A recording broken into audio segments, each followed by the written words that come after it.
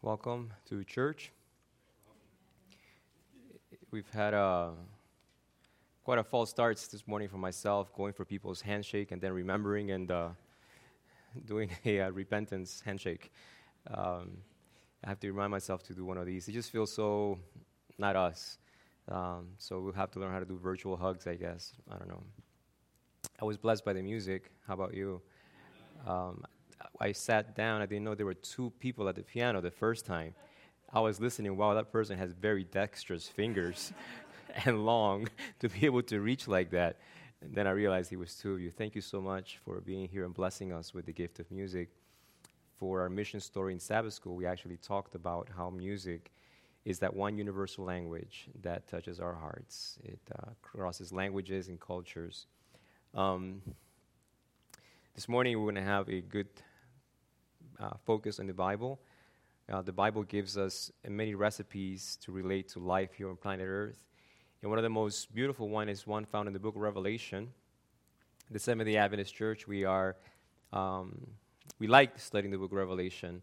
Other denominations do as well. Others are a bit afraid sometimes, apprehensive, because of the imagery. They've read it. Maybe some of you have read it.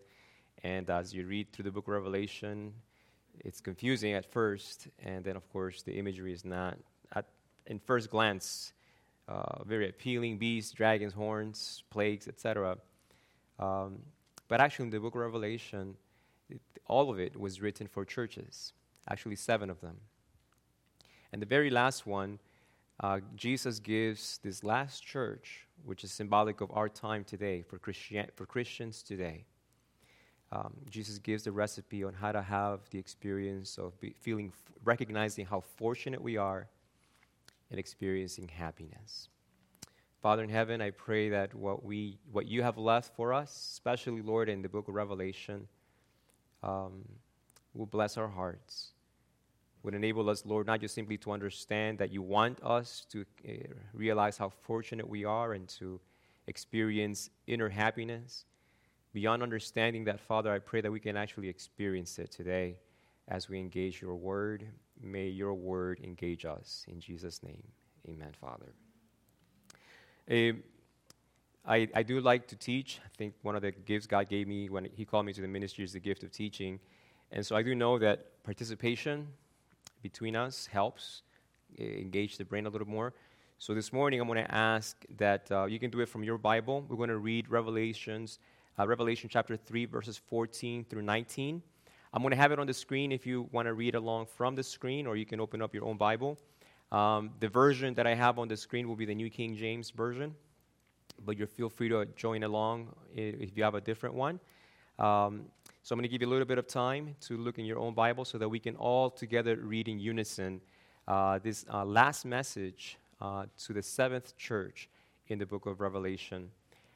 So I don't hear any more pages turning, so I think everybody has found Revelation chapter 3, verses 14 through 19. So at the count of 3, if we could all join in to read along together. 1, 2, 3. And to the angel of the church of the Laodiceans write, these things says the Amen, the faithful and true witness, the beginning of the creation of God. I know your works, that you are neither cold nor hot. I wish you were cold or hot. So then, because you are lukewarm and neither cold nor hot, I will vomit you out of my mouth. Because you say, I am rich, have become wealthy, and have need of nothing, and do not know that you are wretched, miserable, poor, blind, and naked. I counsel you to buy from me gold refined in the fire, that you may be rich, and white garments, that you may be clothed, that the shame of your nakedness may not be revealed, and anoint your eyes with eye salve, that you may see. As many as I love, I rebuke and chasten. Therefore, be jealous and repent. That's the recipe for recognizing how fortunate we are and being happy. It's not in the surface, but this morning we're going to have not so much a sermon, but a Bible study. And I want to encourage you, if you hear something that stirs your heart, something that has become a fresh insight into how to experience the richness of the Christian experience, write it, I was going to say on the bulletin, but we don't have one this morning. Send yourself a text or something so that it will stay in your mind. These things God wants us to not just experience here in His house. He wants us to take these blessings home with us. So we're going to have a little bit of a background.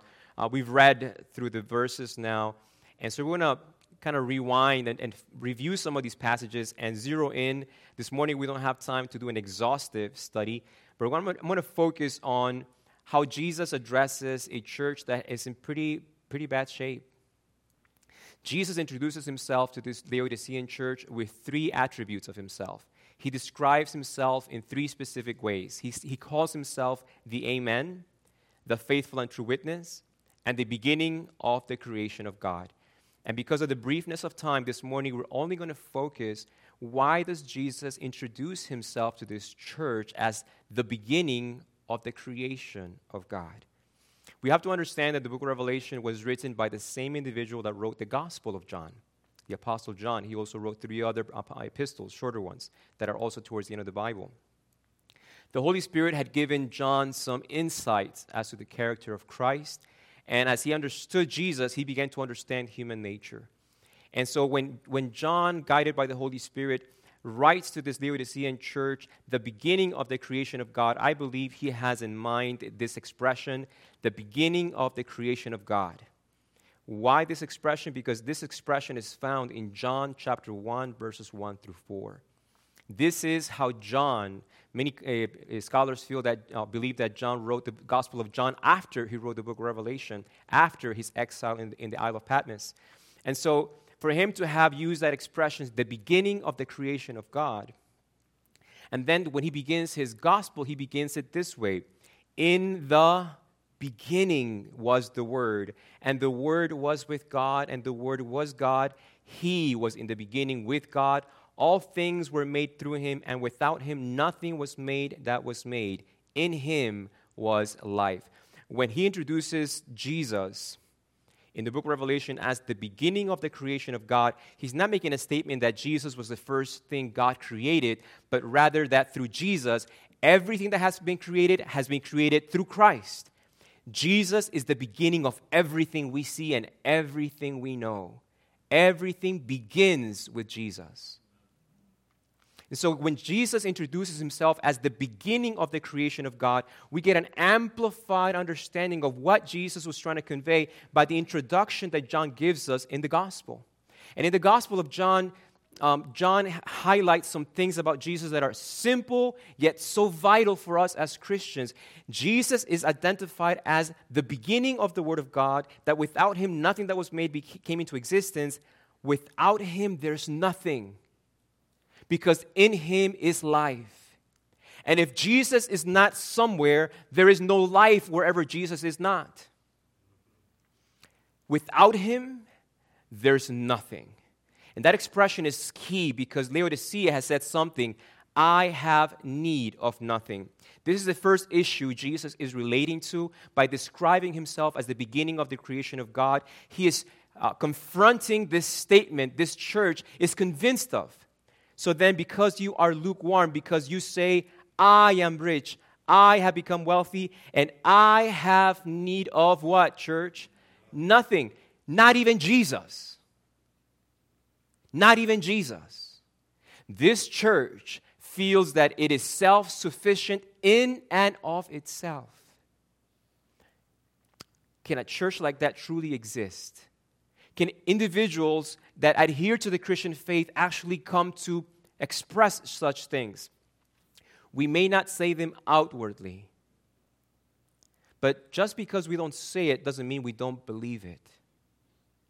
There's something that speaks louder than words. What is that, church? With our actions, we could be declaring to the world, to our families, to our co-workers, to ourselves, I'm okay. I think I'm okay. When I was Bible working, church planting in Columbus, Ohio, part of my job entailed doing something that I dread. I'm an introvert, extremely shy. Gunther mentioned he's a sensitive individual. So am I. When people slam doors in my face, I want to go home. and not go out for a couple of days. And I had to do door knocking and ask people if they wanted Bible studies. Didn't really matter the demographic, the social demographic of where I knocked on doors. You want to take a wild guess what was the number one reason people gave me as to why they would turn down my offer to study the Bible with them personally? Busy was number 2, but good one. That was almost a tie with this top one. So that was number 3. This is personal. That may be your experience, but in my experience, that was number 2. Why? I'm good. I'm a good person. I do good things. I'm not bad like my neighbor down there. So thank you for your offer, but I think I'm good. I go to church regularly. Great. So what part of the scriptures do you love to study? All of it. Awesome. You've read through the whole scriptures. What have been some passages that have really stirred your heart, spoken to your soul? God helps those that help themselves.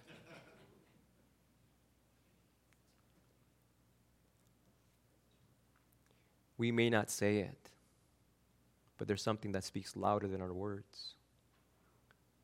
And though we may not be like those individuals that turn down these offers for free Bible studies in their homes, when I wake up in the morning and I'm more interested in the weather, coronavirus, the political primaries, I'm more interested in the news, my Instagram, my Facebook feed. I'm more interested in 1,000 not bad things, but not Jesus. John says, in the beginning was the Word. Without Him, there was nothing, because in Him is life. I have need of nothing, yet the Gospel of John says that you cannot afford to embrace that belief. You cannot afford, Laura spoke about, we can be carriers of this corona thing for 2 days to 21 days. The issue with this church, the difficulty that Jesus has with this church is that Jesus said is, you don't know. You don't know you are carrying something that, yes, will affect you. There is no human-developed immunity against what Jesus is warning this church against. And yes, this is contagious. The Laodicean spirit, this lukewarm Christianity, is extremely contagious. During the Sabbath school, Ovidio mentioned about how are we supposed to relate to new Christians. Well, I think we don't have to wonder too long. All we have to do is look at the relationship of parents and children. If I were to tell my daughter, eat your broccoli, eat your tomatoes, eat your asparagus, while I eat my ice cream and my cookies and my whatever, honey buns, how many veggies is my daughter going to eat? No, because she's going to see that daddy says something but does something else. And new church members will model their spirituality by those of us that have been at it for a while. They'll think, oh, that's what Christianity is like. Oh, that's what it is like. Not when we're sitting in a pew, but that's what Christians talk about during potluck. Oh, I see. This is what Sabbath is all about. This is what Christianity is all about. And if at the end of the day, new members in any church, after looking at the seasoned Christians, at the seasoned members, can say something of the sort of Christianity is this, Christianity is that, we would certainly want that anyone that comes as a new member, as a visitor to the Catholic Church can say, it's about Jesus. But because I look at so-and-so, because I hear the conversations, their spiritual influence is letting me know that at the end of the day, it's about Jesus Christ. Without Him, there's nothing, because only in Him can we find life. May anyone that steps into our church influence leave with the conviction, only Jesus Christ, only in Him, because without Him, there's nothing. This is the issue Jesus has with His church. So then, because you are lukewarm, because you say, I am rich, I have become wealthy, I have need of nothing, and do not know that you are wretched, miserable, poor, blind, and naked. Jesus is not saying you are behaving bad. What Jesus is saying is you're believing wrong. You're self-deceived. We as Christians sometimes become fixated and obsessed with modifying behaviors when Jesus is trying to get to the root of behaviors, which really are beliefs and attitudes. That's what drives your behavior. That's why you try to change certain things about your life, but you change them short term. They only last for a little bit because what lies underneath has not been reached by Christ. You are trying to bring spiritual life by yourself. That is an impossibility. It's an impossibility. This church does not know that it has a lot except Jesus. And because it doesn't have Jesus, it has nothing. It has nothing. So then, because you are lukewarm and do not know that you are wretched, miserable, poor, blind, and naked. You are wretched, miserable, poor, blind, and naked, yet you say, I have need of nothing. Jesus is saying, I need to help you. I need to help you identify what your true values and priorities are. Because though you may take time on the weekends, though you may take some time to enter into a building on a regular basis, that is not the essence of Christianity. We concluded last week with that appeal in the sermon. Christianity cannot be diluted to something you do on the weekends for a couple of hours in a building that is actually mostly passive. Are you following, church? This is not the essence of Christianity. This is not the substance of Christianity. Jesus has a hard time relating with this church. Now we're going to do an exercise, and again, I'm going to need your participation in this. Here's a list of things that Jesus finds wrong with the church of Laodicea. I'm giving you all the answers. Wait. Okay, I gave you the first two. Okay, well, you'll see what I was trying to do. I was going to ask you, I pressed the wrong button. This little happy guy here, he is spiritually hot. Jesus says, I wish you were hot or cold. He doesn't say lukewarm. I wish you were hot or cold. So, well, I want us to, you're going to tell me poor is a pretty absolute. Our head elder, Bob, told us about a man that was poor at GYC. Now, you're poor. So that's an absolute. And the opposite of being poor would be rich, which is what Jesus wants, right? He says, buy from me, not zinc, not copper, gold. I want you to have a rich spiritual experience, but you can only get that from me. So Jesus wants us to be rich. The next one, with seeing, would that belong to someone that is cold spiritually, lukewarm spiritually, or rich spiritually? Where would see belong? Rich. And it's an absolute. Either you can see or you cannot. Blind goes then to cold. Cold. What about naked? What about clothed? Rich. Now look at the two that are left over. Emotions. Jesus goes from metaphors, because we're not literally poor, blind, or naked. Those are spiritual conditions. But he leaves out two words that are not symbolic or metaphorical. They're actually emotional. The emotion, the feeling of recognizing I feel wretched inside. I feel miserable. I am miserable inside. It's a condition largely of emotions, but it, of course, involves other aspects of ourselves. And Jesus, if you read carefully, for the poverty, he gives gold. For the blind, he gives an ointment. For the naked, he gives clothing. But for these two, he gives nothing. Is it that Jesus cannot solve this problem? Or is it that we solve our emotional, spiritual illnesses by not trying to solve our spiritual, emotional illnesses? Most of our spiritual laxities are based on emotions. Pastor, I just don't feel like praying. Pastor, I just never really had the passion for opening the Bible. I struggle with feeling like having devotions. I've already been telling you this, and I'm going to continue repeating it to you. You need to resist coming to the belief that your spiritual Christian life depends, if anything at all, on your emotions. I am a dad whether I feel like it or not. My girls do not give me an option. I am a husband whether I feel like it or not.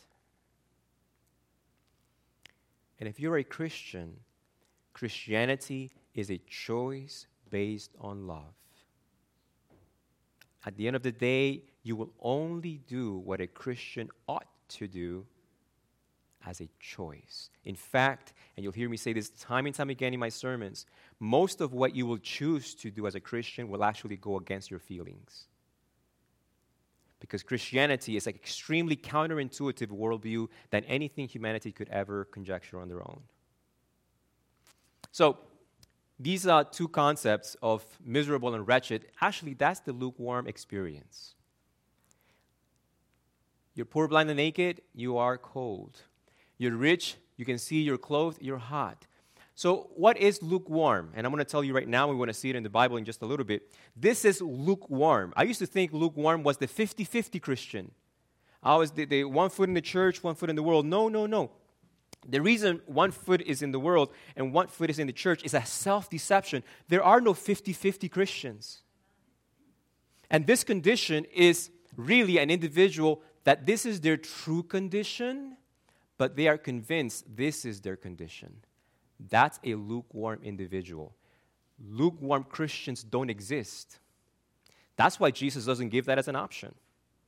It's not because he doesn't want you to be a lukewarm Christian. It's because it's not existent. Jesus says, I wish you were cold. I can work with that. And I wish you were hot. I can lead you to be that. But you're cold, thinking, self-deceived, thinking you're hot. You're hot spiritually.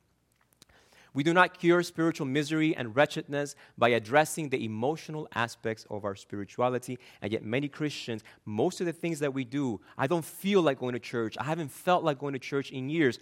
Welcome to the club.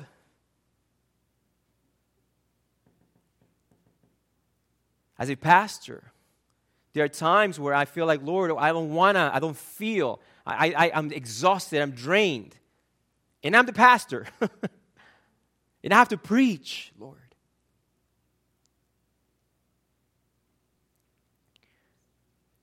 You will never fix your emotions by trying to fix your emotions. In fact, the more you obsess as far as trying to feel like coming to church, I want to come to a church that makes me feel this or makes me feel that. You're setting yourself up for failure. And Jesus doesn't want you to have a failing spiritual experience. Jesus wants to offer you something infinitely better. Jesus wants your spiritual experience to be rich, personal, untouchable by the experiences around us, untouchable by things that may happen in church. Now, we had this read to us of how we can transition from being a cold Christian into a hot Christian by 3 words that we're going to define this morning.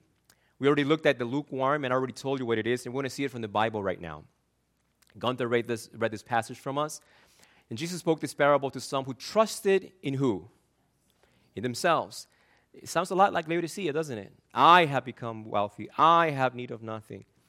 They have come trusting in themselves that they were righteous, and if we were to assign a spiritual temperature, what temperature would a righteous person be? Cold or hot? Hot. So here it is. Here's someone who trusts in themselves to be spiritually hot. 2 men went up to the temple to pray, one a Pharisee and the other a tax collector.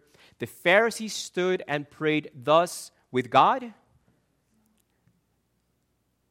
There's no Jesus. There's no God in his life, in his worldview. It's all up to me. Pray with himself saying, God, I thank you that I am not like other men, extortioners, unjust, adulterers, or even as this tax collector. I fast twice a week. I give tithes of all that I possess. What church talks like this? I am rich. I am increased in goods. I have need of nothing. This is the Laodicean prayer right here. This is the Christian that has come to trust in himself for righteousness, that I can somehow make myself spiritually hot. The Pharisee is a lukewarm because, let me ask you, is he spiritually hot? Spiritually, he's how? Cold, but he believes he is spiritually hot. That's a lukewarm Christian. A Christian that thinks, just like the people that I knocked on the doors, would you like some Bible studies? I go to church already, thank you. And when I would press on them, the first couple of times, I was like, oh man, that's good. But then I got suspicious. A lot of awfully good people in this neighborhood. And none of them want to study the Bible. So when I would press them, I know that when people tell me, oh, I like the whole Bible, they probably have read very little, if any, at all of it. I already know that. When people cannot tell me what passages of Scripture have helped sustain them through the illness, have helped sustain them through the crisis, what promises of God have become real in their lives, there is no Jesus in their lives. There's a lot of good Christians. There's a lot of individuals who think themselves to be Christians because of their own goodness. And there's nothing that we can produce that can replace the righteousness of Christ, the goodness of Christ.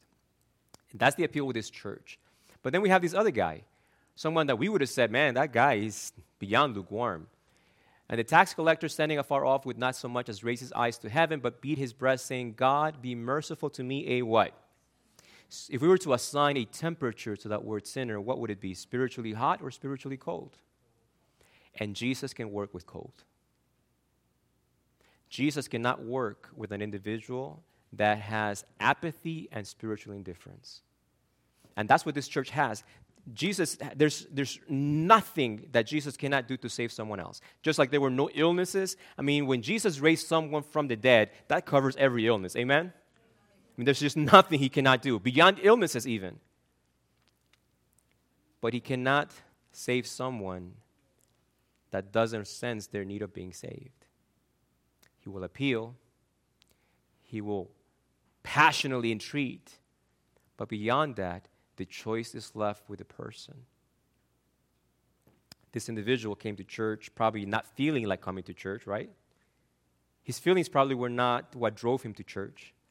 He probably didn't feel like praying because he's not even looking to heaven.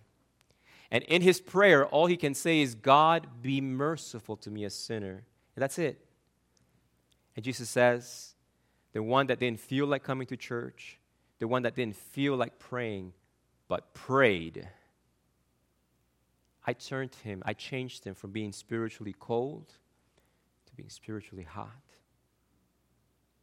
This man went home righteous before my eyes.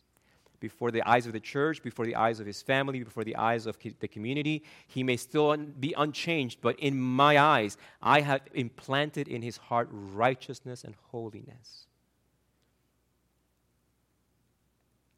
I long for people that recognize their spiritual poverty to come to me, that I may make them rich. I yearn for that.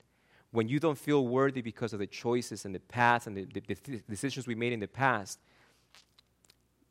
in proportion to your unworthiness is your proportion of your need of Jesus. And Jesus will never turn you away when you come to him. We have much to say and we don't have time. This individual was justified and made spiritually hot. So now we know what a lukewarm Christian is. It's not a Christian that is a Christian sometimes and sometimes not. Those are symptomatic of someone that is not yet a Christian but thinks he's a Christian. I already told you a little bit of my journey. I was baptized at 11, but I did not get converted until I was 27. I was a cold Christian thinking I was hot. And I realized that our pressure that sometimes we can put on people to get baptized is unhealthy for them. It's actually injuring them because they've been baptized and now Satan can say, you're good now. But listen, if your life has not changed through the conversion of Christ in your life and you get baptized, that is extremely dangerous for you. Because you'll think that you have complied with the requirements when in reality you haven't been changed at all. And you'll sit in church thinking, yep, done that, been there. I can move on. What Jesus has to say to this church is, you may be able to move on from your career to your hobbies when you retire. You may be able to move from one career to another. You may be able to move from one town to the other, but you will never be able to move over from needing me. You will never, ever stop needing me. And Satan wants you to believe that. Maybe not with your words, but with our actions. When we look at the word miserable, there's only two places where in the Greek that word is found. In the Revelation, chapter 3, and in this passage in 1 Corinthians 15:19. And this gives us a biblical definition of what God, Jesus, was trying to convey to us about this church's condition. This church says, I am miserable, you're wretched. In 1 Corinthians 15:19, Paul says, if in this life only we have hope in Christ, we are of all men the most, the New King James translates it as pitiable, but the Greek word is the exact same one that is in Revelation 3:17, where Jesus says, you do not know that you are wretched and miserable. That experience of being spiritually miserable is not that you walk around with a big gray cloud with rain coming at you all day long. Paul tells us why this experience of misery is present. This individual has hope in Christ only when? In this life only. We are Seventh-day Adventists. We may have some visitors here that don't know what that name means. Seventh day, as a church, we believe our origins are with God. God created everything. We believe we are created in God's image. We believe that God created as literally how it says it in the Bible. And so our origins are God. Adventists points us to the second coming of who? Jesus Christ. So the Adventist church has this panoramic view of what entails Christianity. Everything begins with God and everything will end with God. The experience of sin that begins in Genesis chapter 3, it was addressed and attacked by God, and he was successful in fulfilling that promise through Christ. But the first advent, the first coming of Jesus, was to pay for our sins. The second coming of Jesus is to eradicate sin forever from our lives. That's what Seventh-day Adventist means. We get our identity from God our Creator, and we look forward to seeing Him again. Amen? That is a synthesis of our names. But Seventh-day Adventist Christians, in this context, are only Seventh days. The Adventist part has become faded, worn out, spiritual white noise. And I'm going to tell you what that means. My dad became a Christian in his mid-20s, and he became a missionary, a literature evangelist. And he would go from town to town in Argentina, and then Bolivia, and then here in the States. And one of the catchphrases was this: Jesus is coming soon. Jesus is coming. How many of you guys have heard that phrase? How many of you have heard that phrase from someone that today is dead? And if you ask that person that told you Jesus is coming soon, do you think Jesus will come in your lifetime? Likely that person said, yes. And because you've heard it so much, it's become spiritual white noise. You guys know what I mean when I say white noise? It's like when you ignore your alarm. Even though it's still going, it's faded into your psychic background. You no longer hear it anymore. It's like ignoring a fire alarm. But Jesus is coming soon can remain a vibrant reality. Even if my grandpa, who brought me to Jesus, would say that all the time, he rests in Christ today, that phrase that he told me can still mean and have as much passion and conviction and desire behind it as when he would say it. As Seventh-day Adventist Christians, we are invited by the Scriptures, we're invited by the Lord of the Scriptures to surrender our very tiny, puny, limited view of our 70 years here on planet Earth. Because the reality is this. It hit me like a ton of bricks when it dawned on me. Because Satan began to oppress me with those thoughts and discourage me about Jesus is coming soon, Jesus is coming soon. You know, when I started dating Deline, she lived in Columbus, Ohio, and I was in Harrisburg, Pennsylvania. It's a 6-hour drive. And on the weekends, I would finish my nursing training and try to do as much of my homework as possible so that I would be clear during the weekend. And that 6 hours felt like a year on the road, especially in the Pennsylvania Turnpike. But what kept me pressing the metal to the pedal and ignoring my bladder so I could get to Columbus, Ohio faster was the anticipation of being with Deline again. The distance made me want to drive faster. So when it comes to me staying spiritually passionate, there is in me a desire to be with someone that I have fallen in love with. The lack of anticipation of the coming of Jesus is usually in proportion to the lack of love I have for him.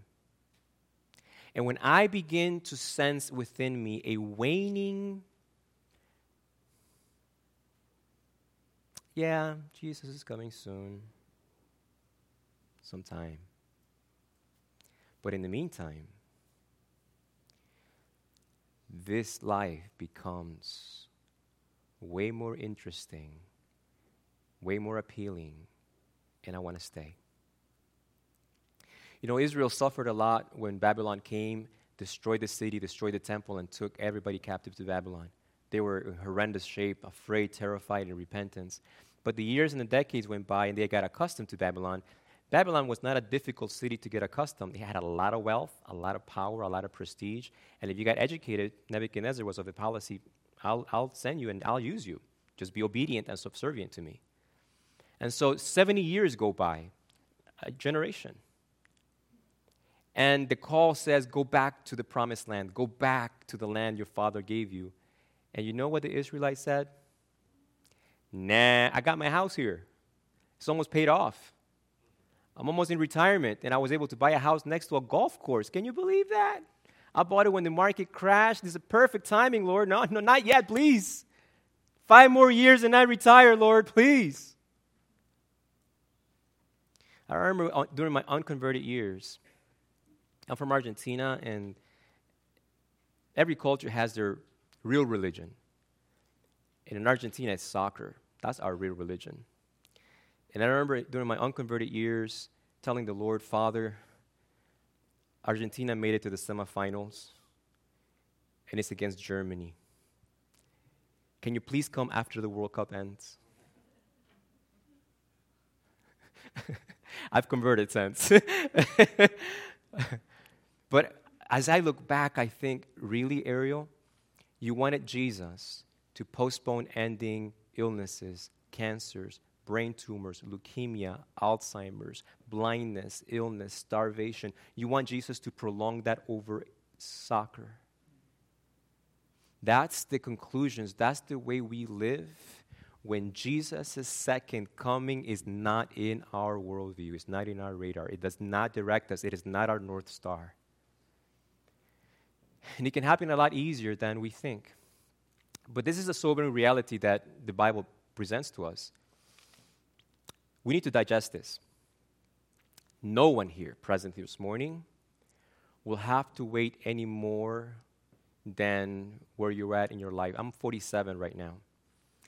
The likelihood is that even if I take care of myself and I do everything right as far as diet and exercise, I won't have to wait for the second coming of Jesus beyond 40 years. Because the moment I die, the next thing I'll know I will see is that event. Amen? Are you following? So the reality is you're only asked to wait for the second coming of Jesus for your lifetime. What Satan was trying to deceive me into thinking was, man, what if Jesus comes 200 years from now? I'm not going to be around 200 years from now. I'm only going to be around here for another 30, 40 years. And then whatever happens 200 years from now will happen that second after I die. And if I am not living with that worldview, my experience is that of misery, of indifference, of being driven by my feelings, being dictated out what I will do as a Christian, what I will not do as a Christian, by my feelings. And a Christian that lives by his feelings is destined to have an experience of misery. of wretchedness. And what is wretchedness? When earthly pursuits are the all-in-all that affect my values and priorities, that leaves the Christian hollow, restless, and ultimately hopeless, ultimately miserable. And I see a lot of Christians restless. What's the next thing? I need to upgrade my phone. What's the next entertainment thing? What is the next sport thing? I believe that in God's providence, this virus may be giving us a respite from the rat race of all those idols that we pursue. As I became acculturated to American culture, I realized soccer, we had World Cup every 4 years. But here in America, basketball season and baseball season and golf season and whatever other seasons, they're all kind of overlap one right after the other. And now there's nothing. There's no NBA. There's no golf. What are you going to watch on ESPN? What are you going to watch? Jesus is giving us as humans time to reflect and say, what has my life become? What am I pursuing? What are my priorities? Do I feel misery now that there's nothing going to happen here on earth? Does it not excite me that we have eternity to look forward to with Jesus Christ and all of our loved ones? The call to Laodicea is a call to a church that has forgotten their master, their husband is coming back to get his bride. It's a call to fall in love with Jesus once again. Because the first church, Jesus had issues, not of behaviors of theology, but of saying you've left your first love. And it's showing with this church. It's forgotten that Jesus is coming again. The last, as we conclude this morning, is the experience of wretchedness. Again, these two words are only used in one other place in the Bible. In the book of Revelation, chapter 3, verse 17, and in Romans 7:24, when Paul says, O wretched man that I am, who will deliver me from the body of this death? You know, not every Christian really is happy, lukewarm. When I became in my early 20s, I hated myself. I hated myself. I worked in a secular setting with individuals that made no profession of Christianity whatsoever, and they were happy. You know why they were happy? Because what they did not violate their conscience. But everything I did violated my conscience, negated. I would come to church on the weekends, profess, all to Jesus I surrender. Come Sunday morning at the mall, I would deny those words wholeheartedly, consistently. I didn't surrender a thing. I didn't surrender my girlfriends. I didn't surrender my money. I didn't surrender my time. I didn't surrender any of that. And I hated myself. I hated myself for being a lukewarm Christian because I began to see other Christians. I began to see Christians my age that would forego a year of college to go door knocking, what my dad did for a living, and they would do that in horrible neighborhoods. And I remember a kid from Australia that came with this large group to our Harrisburg church. Our church was big enough that we could house them. I think we have that too here, that we house LEs from time to time. And this Australian kid, I was like, he's got to be fake because he seems so real. He's got to be faking it. No one loves Jesus like that. I had never seen someone my age so committed to the Lord. So to me, I assumed he was faking it like me. But he was real. One evening we were there, I was socialized, I was the youth leader of the church.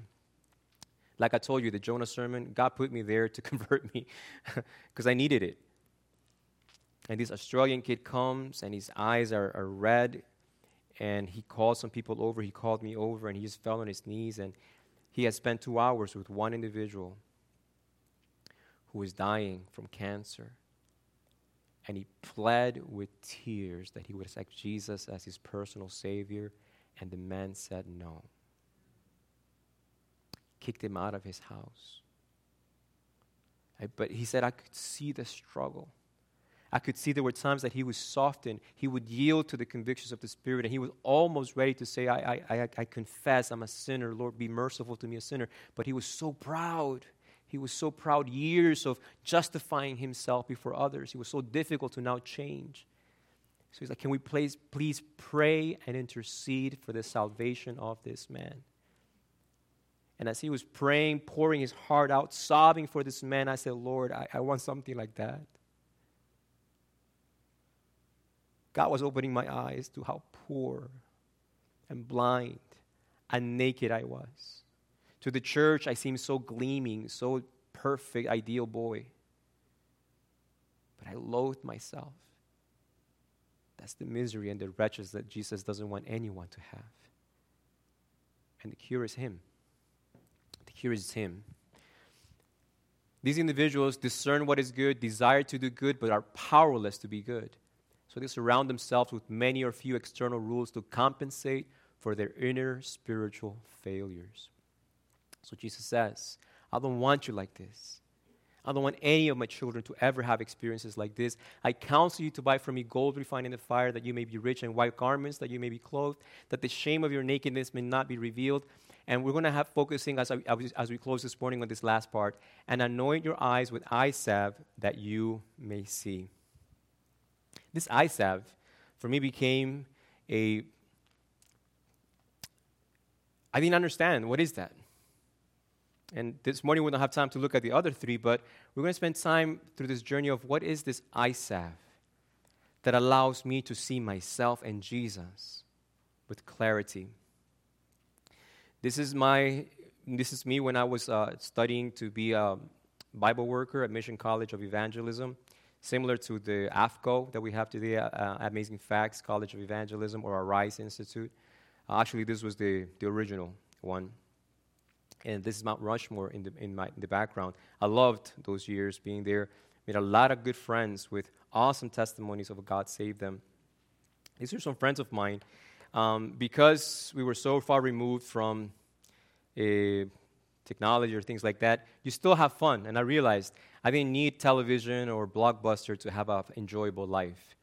Actually, most of the fun that we had in God's playground, nature. Nature just affords so many fun things to do. And sometimes you discover new things. So this is Creek. I'll tell you the story of how I was rebaptized there in another sermon. But at this creek, during the springtime and the summertime, it would grow this really mossy foundation, this plant. And I don't know, don't ask me where we got the idea. I guess we were just wanting to do something fun. And some friends of ours, we got together and we found that you can fling that thing pretty good. And so we discovered that flinging it was okay fun. It was way more fun to sop it up with the muddy, miry mud at the bottom of that riverbed. And the best mud was found where I am, right there. Underneath that bridge, you would take a nice wad of that moss, whatever plant it was, and you would have to almost dunk yourself completely and just soak it up, and then let the mud get richly embedded in there, and whakata, you fling it and and just blast, and of course we had a lot of fun. And so once we got to discover where that secret place was, everybody would run with 2-3 wads of that mossy stuff, and we would all soak it with the mud and fling it at each other. And this is a good commercial for Ajax, right? Or Clorox bleach. I had a blast. And I was learning to have so much good fun that you can laugh and not feel guilty about, fun that the angels are laughing and smiling and approving of what you're doing.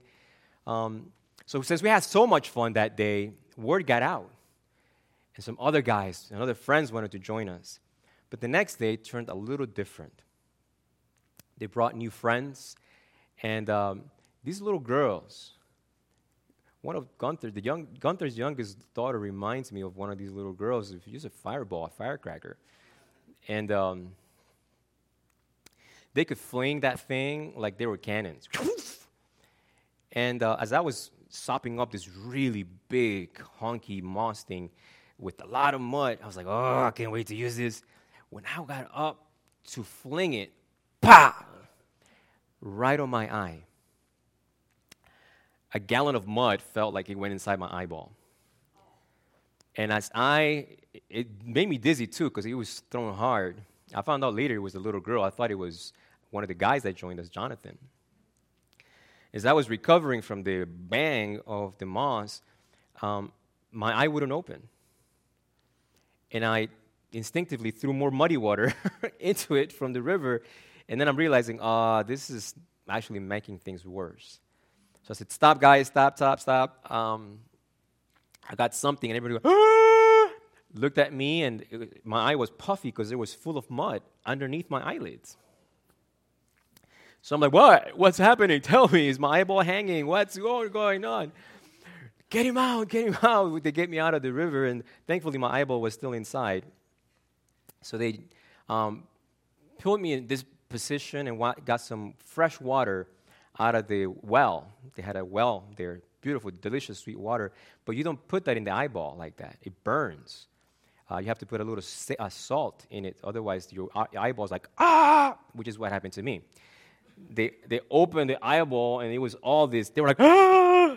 And they're like, oh, what's happening? And so they poured this whole jug of water inside my eye, and they got the big chunk out, but pushed the rest of it further in. So I'm like, stop. This is not working. Put the jar away. So they drove me to the clinic.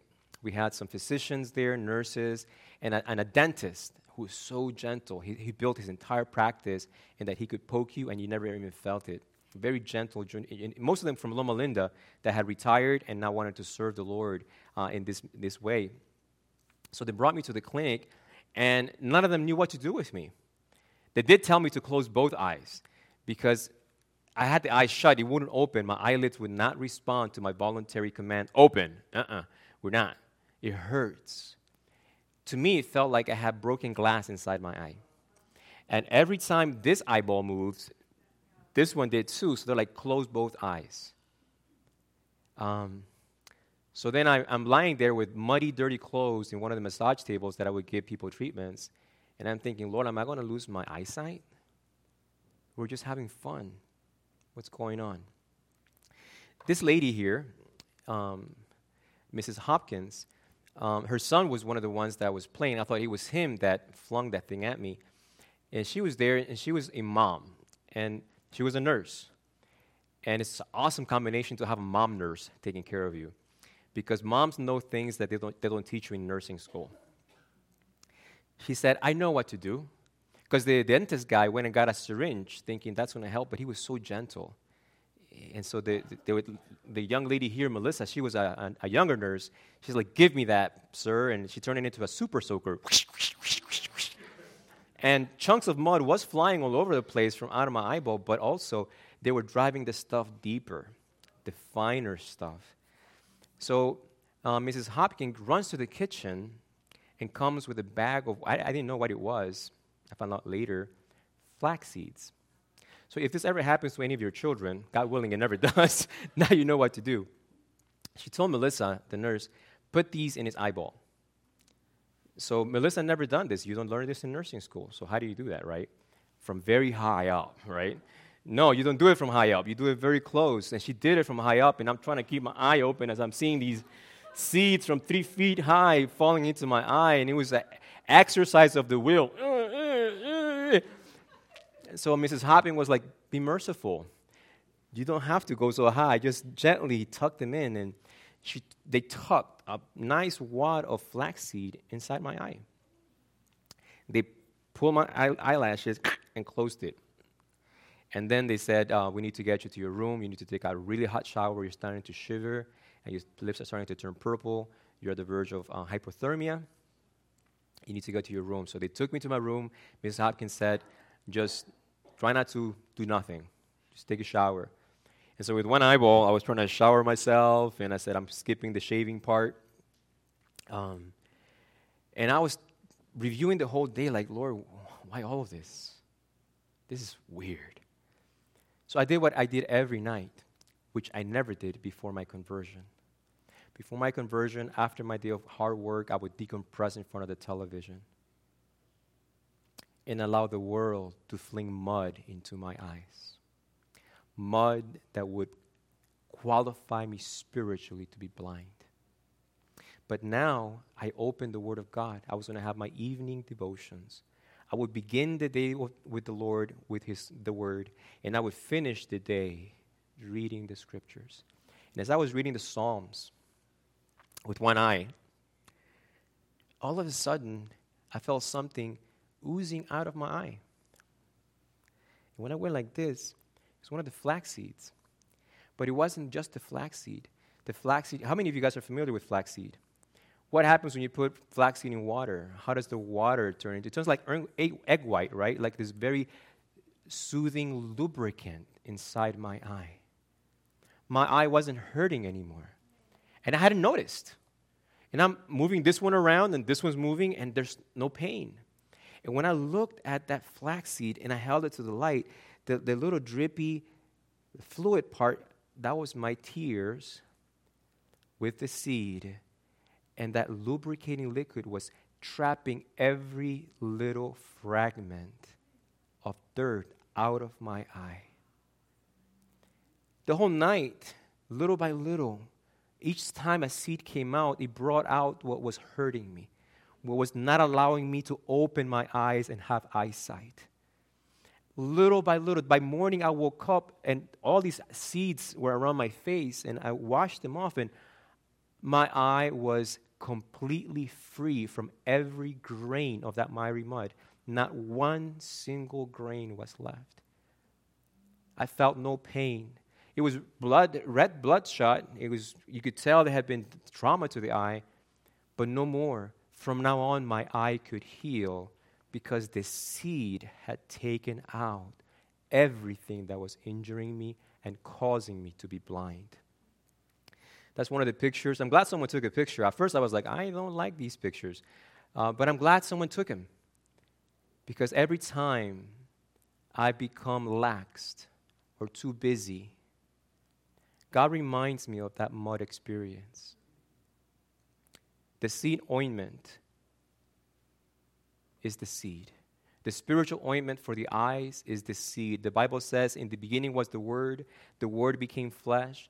In him was life. Jesus says the seed is what, church? The Word of God. The Word of God is living and powerful. If I abide in you and my words abide, if I abide in you, if my words abide in you, Jesus centers your thriving, rich spiritual experience hinges upon the proportion in which you expose yourself to the seed, the Word of God.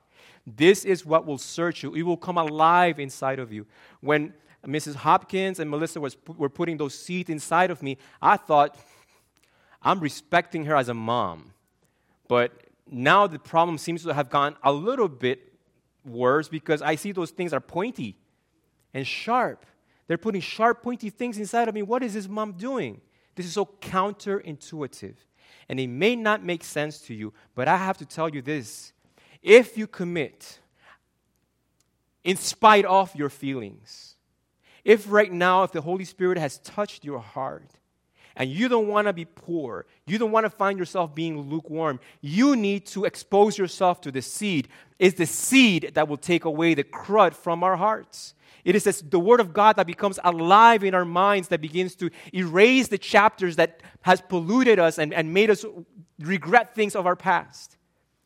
You cannot cleanse yourself any more than I could have cleansed my eyeball. It had to be something from the outside introduced to me. Something that when it came in contact with my tears, it cleansed. There's a song, a gospel song that I heard in California that said this, the stanza said this: He washed my eyes with tears that I may see. Have any of you heard that song before? He washed my eyes with tears, but those tears need to be accompanied with the Word of God. Because as the Word of God begins to reveal to you your true motives, your true condition, Jesus doesn't leave us wretched and miserable. He wants to remove those experiences, and He wants you to experience how fortunate you are to have a faithful Savior that loves you and is committed to your salvation. Jesus is not committed to you having a job. Jesus is not committed to you having everything that you want in this life. Jesus is committing to saving you for eternity. That's what He wants most. Amen? And many of us may not appreciate that right now, but when we are there on that side of eternity, you'll be glad He has taken things out of your life. You'll be glad that this coronavirus has given you time off from the NBA, time off from those things, time off from maybe your job, time off from your school, but it is still your choice what you will do with that free time. Now is the time, more than ever, that we as Christians should stop trying to be Christians in our own strength and come to the living Word of God. It is here where you will find spiritual life. The Word became flesh. In him was life. He is the beginning. Without him, there is nothing. Without the Word of God in my life, if you abide in me, says Jesus. Therefore, they said to him, how were your eyes opened? He answered and said, a man called Jesus, he has opened my eyes. One thing I know, that though I was blind, how many want to see this morning? How many want Jesus to open your eyes, to see him through your word? And I'll be honest with you, if you have never opened this book, at first, you may be like, Pastor said there'll be awesome things. I don't see too much. Give it time. It took time for the seed to do its work inside my eyeball. And if I would have said 5 minutes later, no, take them out, it's not working, what would have happened? You got to give the Word of God time in your mind. You got to give it a day, 2 days, a week, 2 weeks. But eventually, without you realizing it, it's changing you. It's changing your desires, as we were talking about this morning in the Sabbath school. It will awaken inside of you the capacity to say no to the things right now you're helpless to say no to, and it will give you more longings for the things that you know you should be saying yes to, but you don't. The Word of God is crucial in you experiencing conversion and transformation in your life. You have to commit to saying, Lord, not by might, not by power, but by through your Holy Spirit, enabling me to understand your word. Open my eyes, Lord, that I may see. I want that experience. I want that experience anew. We have a closing hymn, 181.